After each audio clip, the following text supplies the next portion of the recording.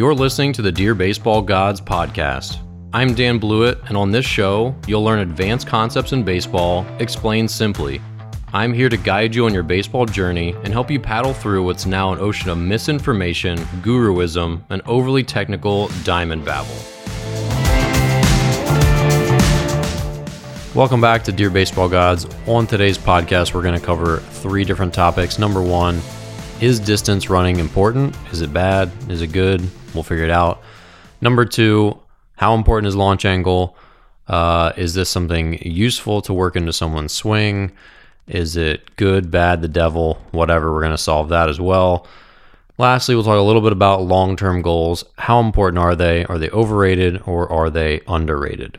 Okay, so first, is distance running important? Now, distance running has been demonized by much of the strength and conditioning community, of which I'm a part. The basic tenets here are that distance running uses a different energy system than you use when doing any explosive action. So swinging a bat is an anaerobic, very explosive exercise, and we obviously all know that you can't maintain that sort of effort level, that sort of intensity or explosiveness over a long distance or long period of time, right? So aerobic, where you're jogging for 30 minutes or biking for 30 minutes or whatever, those use our aerobic system. It's a much different type of exercise than, doing something like throwing a medicine ball, throwing a baseball, hitting a baseball, sprinting, jumping, things that are anaerobic that are very explosive. So the big thing here is, for years and years and years, pitchers just ran poles. And one of my favorite books, Ball 4, they talk about how much running is done. And there's an ongoing discussion in that book, even back, which was written in it was written in 1968, I think, that, is running actually beneficial? Like we run every day as pitchers, but why? Why are we doing this? So there's, just like anything in life, I think there's balance. Now, here's the cons of long distance running. If you go off for 30-minute runs 5 days a week, like if you're part of the cross-country team, you probably will lose a good amount of muscle mass that would otherwise be important for your bat speed or your pitching velocity. You'll lose some muscle. You'll become pretty much slower and a little bit less athletic if you're running probably 5 days or more a week, like running a lot. Now, just like anything, everyone wants to get on the bandwagon and say, oh, running doesn't use, jogging doesn't use the same energy system as hitting. Therefore, if you're jogging, you're just getting slower. I ran 3 days a week, 4 days a week in college. I usually did interval runs, so I wasn't straight up jogging that much. But a lot of people say that you shouldn't run any more than like 50 yards to really match the same energy system as when you're throwing a baseball and then repeating it. These full effort blasts where you're throwing it as hard as you can and then swinging a bat as hard as you can. That really, to match it, you should be only doing 50 yards at a time. Well, look, I didn't lose any velocity doing all that. I've worked with lots of guys. They don't lose all their velocity just by going and running for 15 minutes straight. And a lot of times, especially in the college or pro game, you get pretty beat down and tired. And sometimes you just can't muster the ability or the intensity, the energy to go out and run sprints every day. And I think running sprints pretty consistently is also very tough on your body. So I sort of roll my eyes at the idea that that's the only conditioning you should do, because if that's the only conditioning you can do, then you're going to get really out of shape, because you just can't sprint that much to have any sort of cardiovascular fitness. And I do think cardiovascular fitness is important for feeling good in general as a pitcher. So if you're a parent or an athlete and you're wondering, is distance running important? It's not important in the sense that it's really going to build anything for you, except overall fitness, which I think is valuable, some body control, which is valuable. If you don't have the fitness to go out and run for 20 minutes without feeling pretty sloppy, then you're in bad shape and you're probably not going to be a great baseball player. Now, that being said, there have been some great baseball players who maybe couldn't do that at certain points in their career. But on the whole, being in better shape is always better than being in worse shape, even though there's always some outliers who can get away with having a pot belly or a beer belly and, still go out there and throw a shutout. So I think just like anything, distance running has its place. Do I think hour-long runs are important or necessary? No. But if you want to go run for 20 minutes twice a week, I think it's perfectly fine. If you want to do a third run of 20 minutes or 30 minutes, I think that's also probably reasonable, but probably the upper limit. Because again, you should be devoting all your time to the most effective training things in general. I think that's a combination of different types of runs and conditioning. I think that it does involve sprints of varying lengths, not just super short, and also not tons and tons of distance. So again, just like anything, find a balance. I would definitely tip the scale more in the side of sprints, whether that's short distance or long or medium distance. I think 400 meters and 800 meters are very effective for overall body control and core stability and stuff like that. So don't be afraid of it. But the question of, is distance running important? I think overall conditioning is important. And a lot of young players today don't see the value in conditioning. They just want to go pump iron in the gym, and that's great. But I think there is still something to be said for conditioning.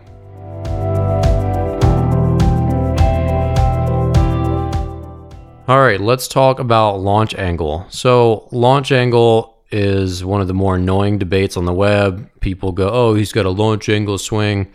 So here's what a launch angle swing is to me. It's one of these people who has taken this way too far, and they basically like sit back on their back leg and they swing uphill. And it's a swing that you don't see in any level of real baseball. You really don't see people swing up. And you see this on Instagram accounts of quote unquote really high level academies. You see guys taking swings that I've never seen in a game, just really uphill, swinging for the HitTrax machine, whatever. So this is what people quote unquote say these launch angle swings, these very steep upward angled swings. And I will tell you that they don't really exist in pro baseball. If you compare some of these swings to any of the major leaguers you see on TV, you don't see them crazy swing up. Now, launch angle just refers to the angle of which the ball launches off the bat. So don't get this mistaken. Like the idea of like a launch angle swing isn't really a thing. Now you could still refer to it as someone who's been working hard on their, trying to achieve more upward launch angle. Therefore, they have a swing that's helping them achieve more upward launch angle. Fine. But there's not really like a launch angle swing. That's kind of a misnomer.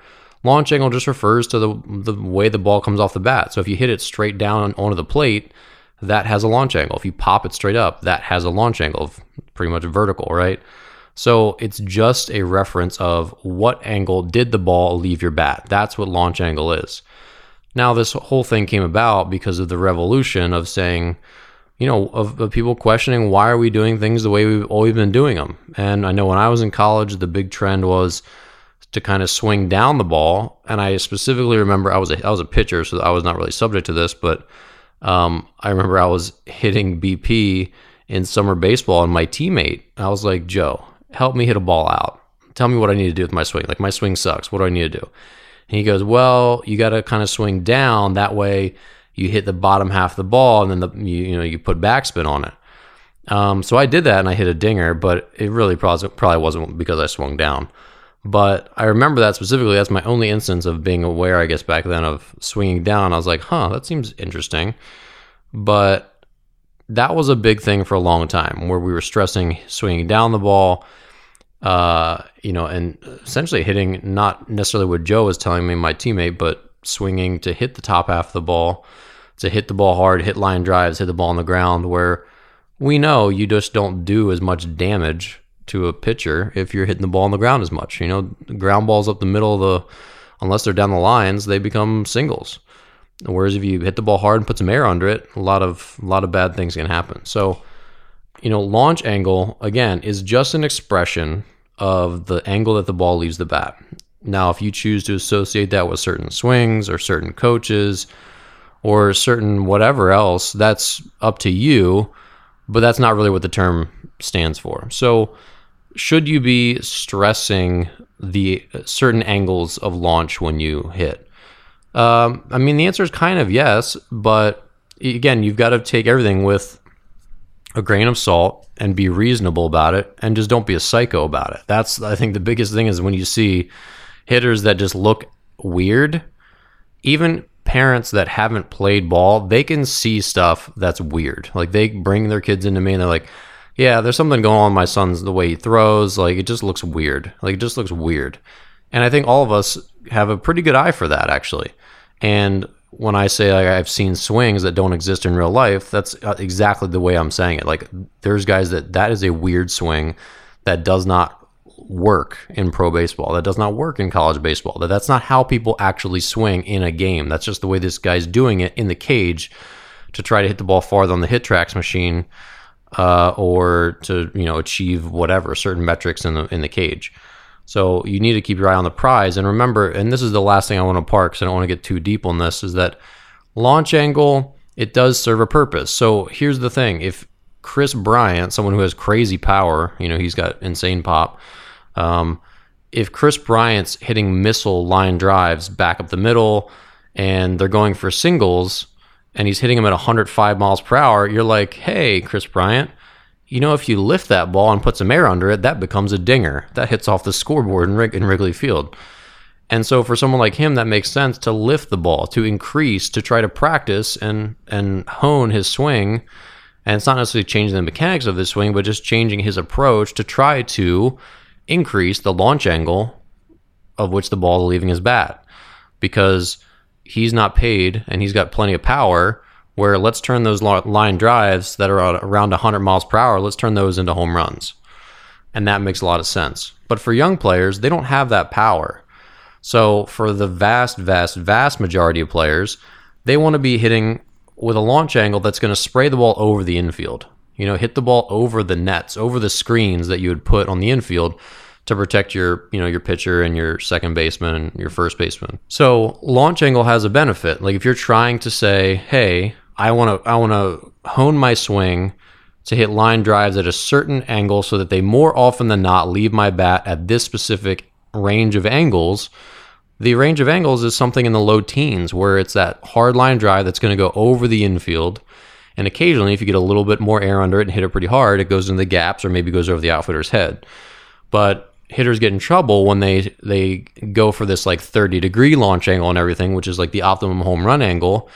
And these players just don't have enough pop to hit home runs consistently. Like they have to absolutely just hit it perfectly to have a shot of getting it out.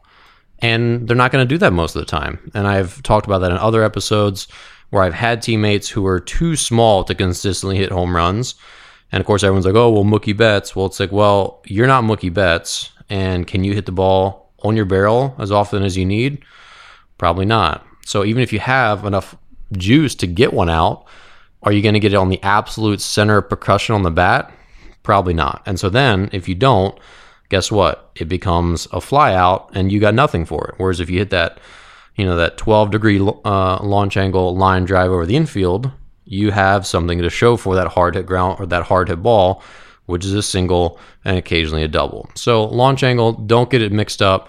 It's just an expression of how the ball leaves the bat. And it can be important, but it's not something that you probably right now need to spend tons and tons of time on if you're still an amateur hitter.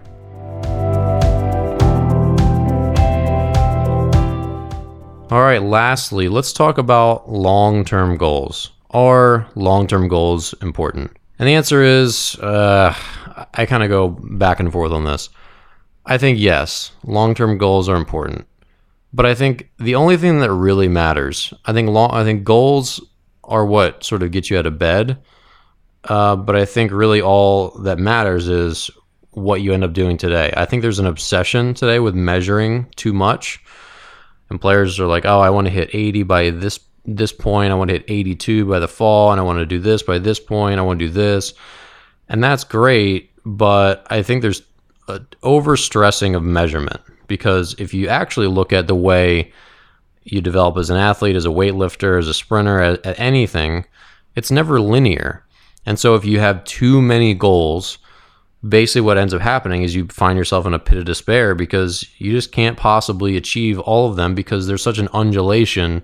There's this waves of up and down in your training, where if you measure yourself on Monday, you might be down an inch in your vertical jump. And then if you measure 2 weeks later, you might be up an inch. There's lots of different factors involved. There's accumulated fatigue, like your velocity fluctuates, your jump. We worked with a lot of volleyball players. That's why I reference vertical jump. Everyone wanted to increase their vertical jump. Very measurable thing, but also it's got to be like the right conditions. It's got to be, are you fresh? Did you have 3 games this weekend? If so, your jump is certainly not going to be, you're going to be tired. And it's the same thing with pitching. It's the same thing with hitting. It's the same thing with running a 60 time. Like, all your conditions have to be right. You really need to peak and be ready to be as fresh as you can. And then you're going to test and see if that 60 time is improved. So goals, I think, are important to keep you sort of centered. Like, what are you playing for? What's in the future for you? What's on the horizon? What are you still chasing? What gets you out of the bed in the morning? But I also think goals are just a little bit overrated, because the thing that's the most accurately rated, the thing that's the most important, is just putting your feet to pavement today and just putting in the work. And it doesn't matter if you added 5 pounds to your weights today. It doesn't matter if you it just matters if you put in the effort to get a little bit better today. And when you do that, it probably won't be measurable. It probably won't be something that is going to be overly linear, where, next week I'm definitely clearly measurably better than I was today. And so again, like, a lot of times goals become somewhat irrelevant. Like, I know there's some coaches that say, oh, if you can't measure it, don't do it. Well, there's a lot of stuff that's not measurable. There's a lot of stuff that is even when you do measure it, it's going to go up in such small increments that if you're measuring by 1 pound or 5 pounds in the gym, it's going to take you a month to go up even 1 pound. So it's not really going to be measurable in the increments that you're using to measure it. Weight plates are in certain graduations. So goals, I think there's an obsession with them sometimes. I think they matter, but we also can't control when life happens. For a kid that's waiting for a growth spurt who wants to hit 80 miles per hour, he can't really control whether that's going to happen, right? There's lots of things that we can't control. There's so much out of our control, especially in baseball. There's so much luck involved. Like, you can say that you want to be drafted, but really all you can do is prepare to have the best training, conditioning, and have the skills to be drafted. But ultimately, if you're like most players who are drafted, you're in a big pool of players who are very similar to you. And you getting drafted in the 10th round is no different than being drafted in the 22nd round. You being drafted in the 22nd round is really not much different than being drafted in the 37th round, because it's just whether some scout thinks you're the guy rather than some other guy. I have a bunch of scout friends, and they say, like, you'd be surprised how little difference there is between guys after the 10th round. Like, basically, it's just like a lot of scouts in a room saying, hey, who's got a catcher that we should, who's got a catcher? Oh, yeah, I got this guy, he's great, blah, blah, blah. No, I got this other guy. And it's almost like a raffle. And the premium talent goes off the board very consistently. Like, everyone knows who the absolute best players are in the draft. And then after that, there's a big pool of players who are pretty good, who are probably worthy of being drafted. But, is there a difference between a 20th rounder and a 23rd rounder? No, like, there just isn't. It just happens to be that this team said, yeah, let's take that guy now. And they do. So there's a lot of factors that are just, they're subject and they're just out of our control, and they're in some other human's control and subject to their whims and their schedule and their timing. And that can be really tough. So I think there's just a balance, and when considering different types of goals, you should be considering whether they're actually within your control or not. So like batting average, not very much in your control. ERA, not much in your control. Win-loss record, my best season, I was 1-5 with a 1.80 ERA. So you look at my ERA, you're like, dang, they never even scored off you. But, I had 5 losses because I pitched as a setup man on a bad team where we always had either a 1-run lead or it was a tie game. So if I gave up a run, I got a loss. So again, there's lots of different stuff like that. If I had said, all right, my goal this year is to have, 20 saves, well, my team doesn't win enough games to give me a save, right? So like, if my goal is to be, go 5-0, my team doesn't win enough games to get me to 5-0. All I can control is every pitch that I throw.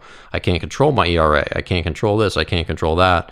For hitters, you can control your attitude and your preparation and the pitch selection and the pitches that you choose to swing at, stuff like that. But you really can't control whether you get hits, right? You control it whether you put a good swing on the bat, or a swing on the ball. So with all that said, just consider the goals that you're setting and whether they're actually within your control and whether they're actually linear, whether they're actually obtainable and how long from now they're obtainable, and whether they're actually valuable. Like, do you need to have a goal like that to still put in the work that you need? And the answer might be yes, and sometimes the answer might be no. Well, that's it for today's episode of Dear Baseball Gods. If you enjoy the show and would like to support me while improving your baseball IQ, buy one of my books or enroll today in an online pitching course.